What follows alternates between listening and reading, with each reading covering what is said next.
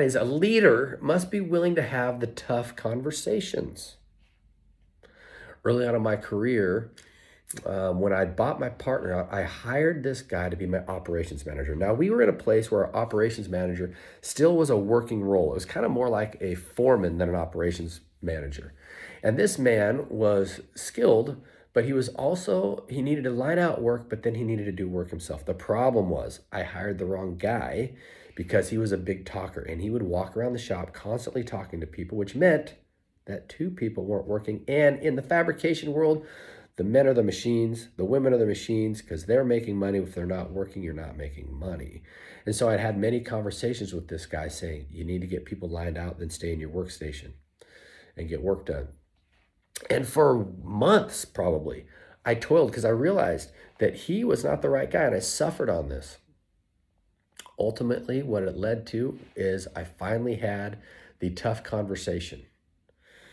And I reorged him back into the company into a different role, which was not the right thing to do, but that's a story for another time. However, what it made me realize was that when I have tough conversations, I collapse time.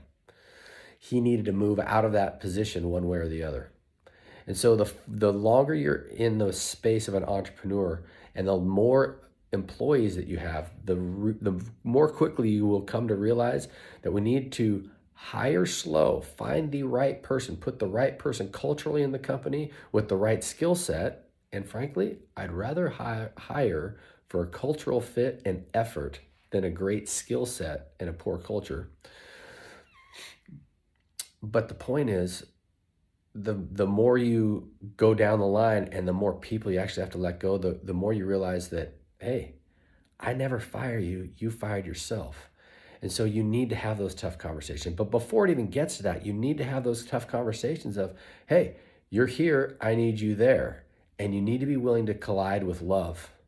And then when it happens, you need to have that direct, specific communication and move forward. The leader must be willing to have tough conversations.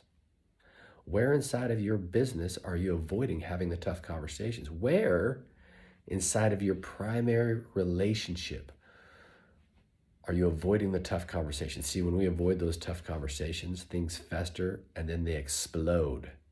When we have the tough conversations, it's like killing the beast when it's small. It's not easy, but you know what? Tomorrow's the easy day. Today's not tomorrow. Do some thinking time and get to work.